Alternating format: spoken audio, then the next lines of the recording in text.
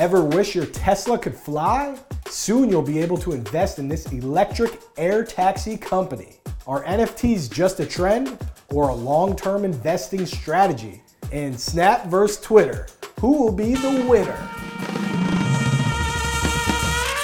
Our mission is to bring together the best venture capitalists to compete so you have the insights on how to invest with the best.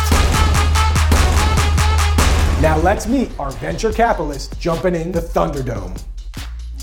Elizabeth Yin, general partner at the Hustle Fund, former manager at Google, just closed a $30 million fund investing in pre-seed startups.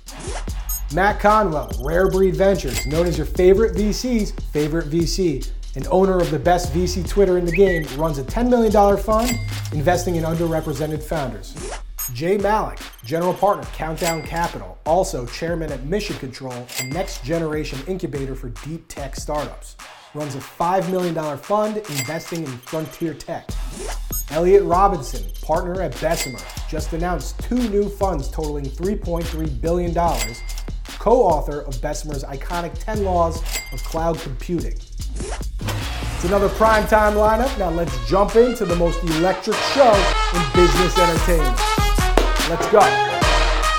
IPO alert powered by M1 Finance. Joby Aviation, Rocket Lab, and Oatly all have plans to hit the public markets. Which upcoming IPO are you most excited about and why? Elliot, start us up. Awesome. So the whole SPAC movement, super excited about it, but SPAC is putting the SPAC back in space, and that's all that matters. Add the E, my favorite letter out of my first name. I'm going to give you 3. Rocket Lab, sending everything you need to space. Spire Global, my first IPO was in the satellite space. Spire Global just SPAC'd yesterday, doing everything satellite data and Autonomo, connected car data. So everything Frontier is coming back through the SPACs. Couldn't be happier. Wow, Elliot giving us 3 right off the bat. Elizabeth, how about IPO that you're excited about? I'll probably go with Joby. So also in the aviation space, I think, what they're doing is just really cool. When you think about it, if you can have helicopters going anywhere, that's way better than cars or planes. So that's what I'm going to go with. Okay. Joby, backed by Reid Hoffman, the quiet, clean electric aircraft. That's exciting.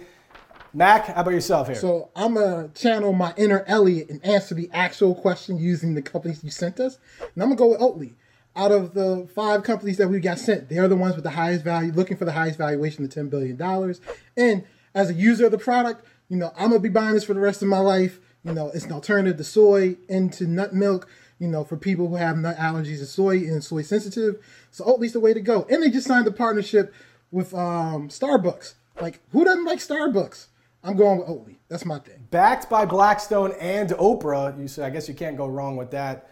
Jay, yourself here. I'm going to have to go with Joby as well. I'm with Elizabeth. Extremely capital intensive. Getting to public markets is the best way to grow this kind of company. So totally in on Joby. Joby. Also, they got venture by Intel, Toyota, and JetBlue. So those are some solid partners with Joby Aviation. So I'm on Joby. Too much frontier tech going on here. Not enough love for the consumer. But you can ride in that helicopter. You know that, Mac. That's fair. That's fair.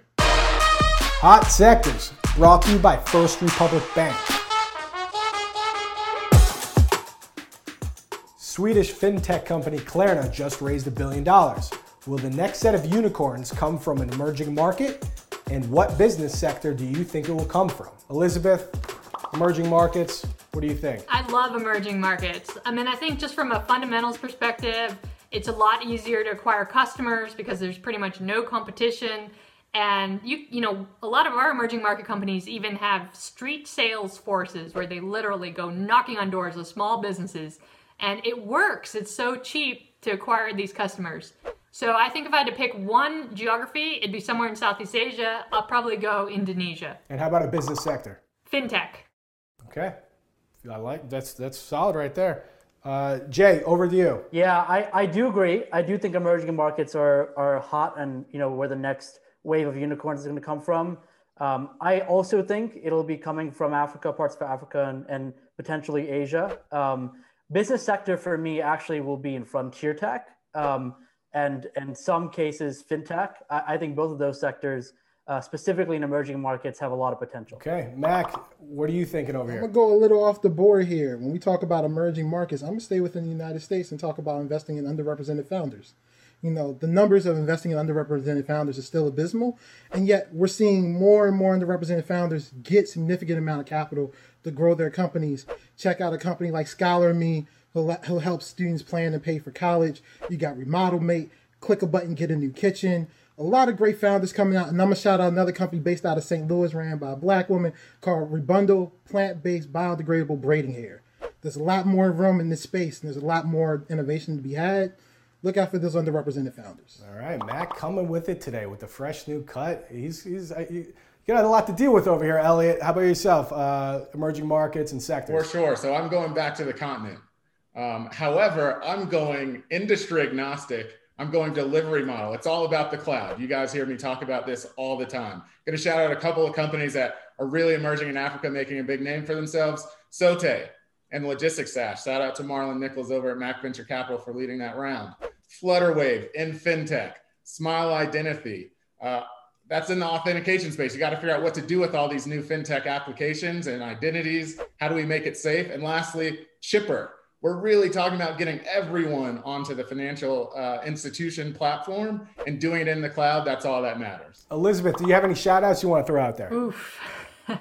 Well, okay. So building on Mac's point, actually, Calendly is one that's going to come up really, really soon, right? Like that one, I think, if I had to guess, IPO maybe next 2 years, somewhere in there. And then in Africa, we actually have a fintech company that's based on a crypto platform called iFlux, and they're basically empowering merchants. So you've seen a lot on the consumer side, but they're empowering merchants to do business digitally. And right now, so many of these people are just running around with, pencil and paper in all of these locations. So fintech is going to be big in emerging markets, and it's hard to pick just one geography for me. Well, it looks like Mac agrees with you. Jay, Elliot, any rebuttal here? I'm not cool enough to invest in consumer, so I'm going to leave that to the people that are much cooler. We're excited to announce our partnership with M1 Finance in creating the Prime Time Portfolio. We're taking the insights from our VCs to buy stocks using the M1 Finance Super App. We're inviting you to download the app, the link below, to invest alongside us. All gains from these investments will be donated to the nonprofit Girls Who Code.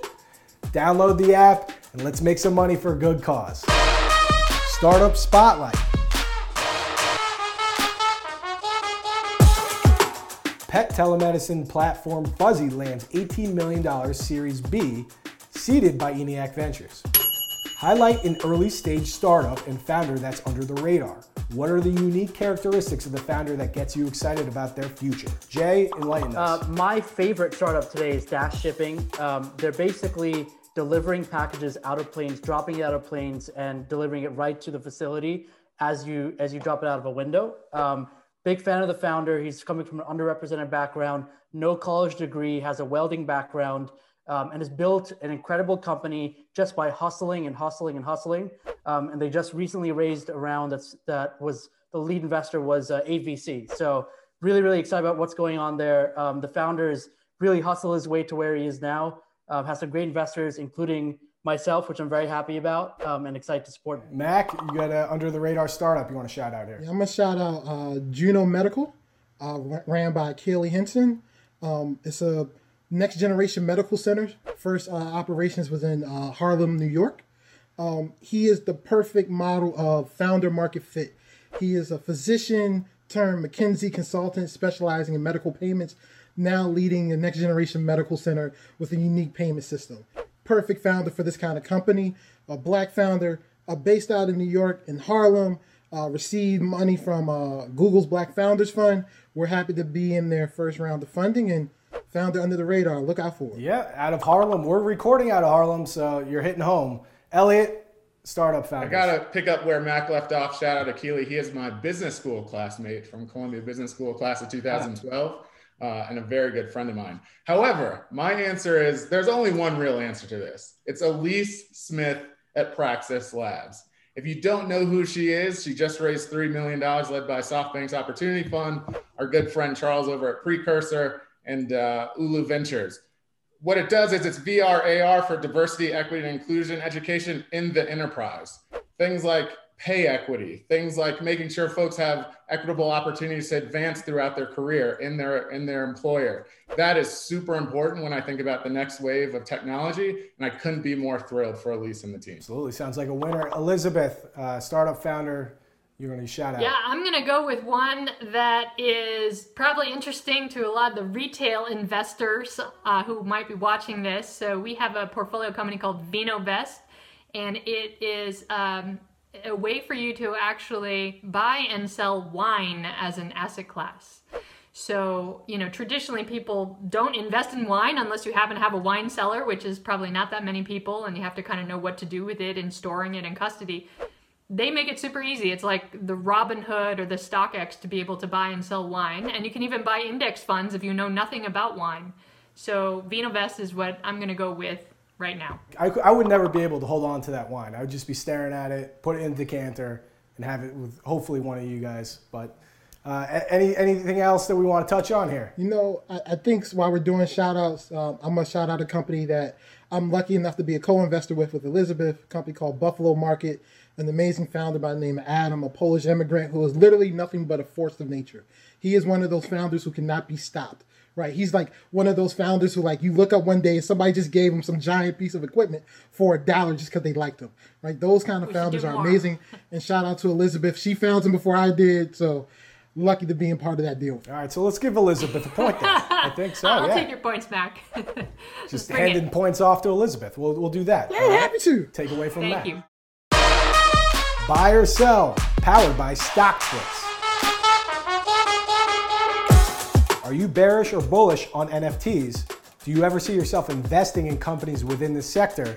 What are some of the best use cases you believe NFTs will disrupt and evolve going forward? Mac, over to you. So non-fungible tokens, very interesting space, really hot space. A space that I felt like was far beyond me when I found out Jake Paul's out here making a bunch of money. Like, yeah, this is outside of my demographic. But whenever there's money to be made, I need to be there. So I am very bullish on NFTs.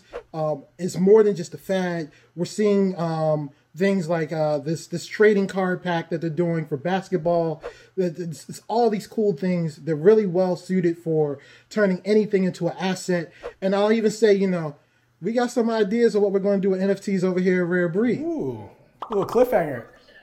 Elizabeth, NFTs, bearish or bullish? Generally bullish. So, I think what are the amazing parts about it? Like, artists and creators can essentially sell with less friction their creative work. And I think, you don't have middlemen or middlewomen, and, you can sell your authentic item and not have people copy it. So that's the general premise. I think that general premise is here to stay. But I gotta say, when I saw that, cat Giphy sold for the equivalent of $600,000 in Ethereum, I was just floored. I think somebody has too many tokens just sitting around, and I don't know if that's here to stay. I think Elliot's got a few NFTs. Are you bearish or bullish, Elliot? I think I'm both. I think it depends on the use case. So I'll answer it this way.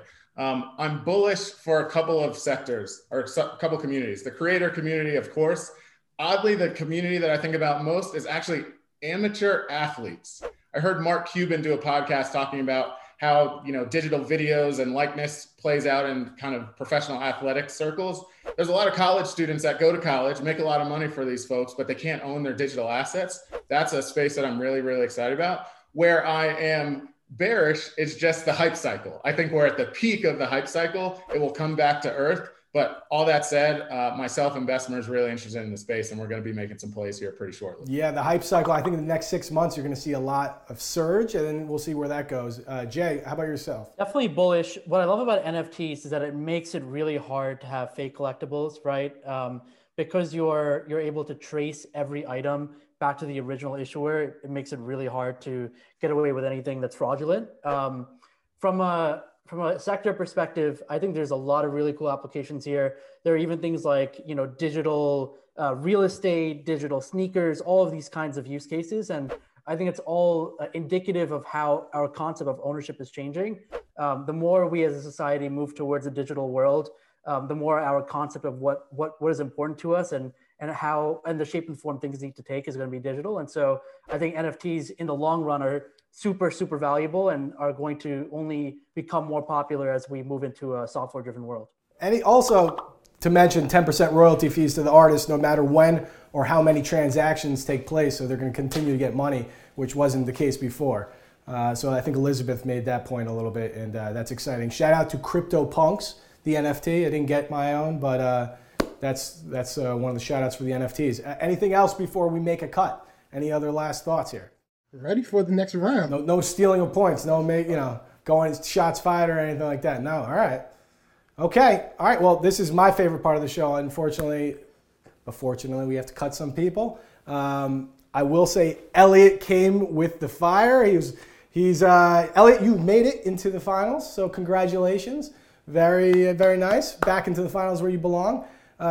Jay, first time, it wasn't the charm, so you're out. Now it comes to Elizabeth and Mac. I don't know how to say this, but Elizabeth, you started off a little slow, so we're going to give it to Mac. We're going Mac and Elliot in the finals, so congratulations. Hey, Elliot, I got a bottle of Old Bay hot sauce for you if you win this one. I'm going to put that up as a bet. What you got? You got a bet? You got anything you can throw down? I got a fresh bottle of Hennessy White for you in return. Okay. See, now we getting it. You would have gotten points if you wanted to give me some of that, but we're going to move on to the finals. Welcome to the finals, the money round, brought to you by First Republic Bank. Coinbase just released their S1 document as they gear up to go public. As an investor, enlighten me.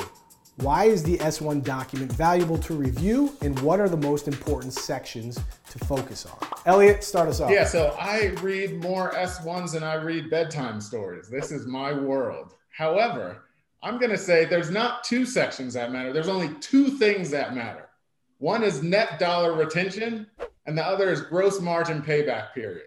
If you find those two things in any section of a S1, that's what you need to understand. You need to understand how much money does each customer year over year pay that same company? And second, how many months gross margin affected does it take to recover your CAC, your customer acquisition costs? That's all that matters. Don't read the other pages. Wow, coming out hot. Mac, what do you got after that? So clearly Elliot does late stage investing. I do early stage investing. I never read S1s unless I'm making an investment myself. But if you're looking at S1, start with the money. Always follow the money and make sure you read about all the different things in the money. Don't start with revenue, right? Revenue can be misleading, right? You want to see what's the actual net that they're coming back. And most of these companies are actually losing money. You just want to see how much more money they're making every year and how much they're going to lose, because a lot of these companies are losing a lot of money even though they're going public. Be careful. Okay, all right. Don't invest in WeWork. Snap Maps is now targeting Yelp, while Twitter announces the super follow feature. Which bet will play out better in the long term for these publicly traded social media companies? I'm going to go back over to you, Mac. So these are two really cool features. The super follow is going to be interesting, but it's really geared towards the creator economy. There's already a lot of other great products out there for that. What I'm really more interested in is Twitter coming out with Twitter Spaces, their competitor to Clubhouse. It's one of the first inclusive platforms that includes not just iPhones, but also Androids. It allows you to take the communities that you've already built over long periods of time on Twitter and now being able to have conversations with folks. And now I no longer have to send DMs to my friends like Jay and Elizabeth. I can just ask them to join the space and we can have a conversation through Twitter. So I'm all in on Twitter. Elliot, your thoughts here. Long term, who's going to win? I love Mac's answer, by the way. I just did my first Spaces thing with a good friend of mine, Sarah Tavel, over at Benchmark. It was excellent. And I'm also very anti-Clubhouse, so I'm long Spaces. Now, in terms of the Snap Twitter thing, it's a cultural phenomenon. Two of my favorite podcasts just talked about this, the Joe Button podcast and the Drink Champs podcast. If you can do tipping, premium tweets, premium service, premium access to a community that you've already built over years, that's the way to go. Trying to do geolocated things with Snap. I've actually never used Snap. Again, not cool enough to do consumer. So I'm long on any premium services and monetization options on Twitter. What's an investment trend that you believe in that others don't? I'm gonna go back over to Elliot. I'm not going to say that other people don't. I'm just not sure if other people see it. So I'm even scared to talk about it. As you know, I talk a lot about cloud software. The place that I'm spending a lot of time thinking about is China Cloud. Now, look, enterprise software has been in China forever, but their infrastructure is just showing up. Alibaba Cloud, Tencent Cloud is showing up such that all of these things that were residing on-prem are now going to the cloud, and they're starting to mimic some of the best practices that they've seen in North America and Europe. So again, I hope nobody's watching this because this is where I'm spending a lot of my time in the firm side, but China Cloud is a trend that I'm really excited about. All right, Mac, he's rolling his eyes. What do you think, Mac? You're going to take it away, get some points back because you're slacking a little bit here. I'm going to go back to a previous answer, so don't kill me for reusing an answer, but it's investing in black founders. This is a trend that we saw grow in the amount of money spent on black founders in 2020, and it's only going to keep going. And granted, we're still seeing there are other traditional investors out there poo-pooing these founders who are not in Silicon Valley or who are going after spaces they don't understand. Look, I have a founder we recently invested in, a woman by the name of Shauna Stepp-Jones, creating a company called Deveneering Labs. She's creating the first tumble dryer for wigs and hair weaves that'll be able to dry a wig or hair weave in 15 minutes with no heat. This woman cares about her product so much after getting the door shut in her face for 3 years, she became a surrogate mother just so she could start paying, just so she could get the money to start building her prototype. It's ridiculous, but that's the trend we're going to change. Yeah, no, that's a beautiful story. I'm going to have to agree with you on that answer, but it wasn't enough to come back, and our winner came with fire today is Elliot. So, Elliot, congratulations. Mac, good round. Congratulations. So, Elliot. I got that bottle of hot sauce for you, Elliot. Don't worry. And me. The final word. Here's what I'm going to talk about. Every year, as a firm, we release something called the State of the Cloud. Clearly, you've heard me say cloud probably 15 times throughout this show. It's where I spend most of my time. And every year, we predict what we think is really going to happen for the next year. My first prediction I talk about in this year's State of the Cloud is that diversity, equity, and inclusion software is finally taking their rightful place inside of the enterprise. I could not be more excited about that. For 15 years of my venture capital career, the venture capital and tech community has really fell short when it comes to this. So the idea that we've got, data science, software tools, great founders that are diverse by their background and nature. Shout out Stephanie Lampkin, who's 100% the OG in this space over at Blindor. There's just a groundswell. And I'll give one last shout out to Syndio, which is a great company that we just backed here at Bessemer about a month ago. And they're focused on pay equity to make sure that women, diverse people in the workplace, they get equal pay for equal work, because that's the future of how we make a more equitable society. So that's what I got. Thanks a lot for watching. Follow us on all social media at PrimetimeVC. Check out PrimetimeVC.com. Check out the podcast. Check it all out. Subscribe. Hit the notification button. Appreciate you.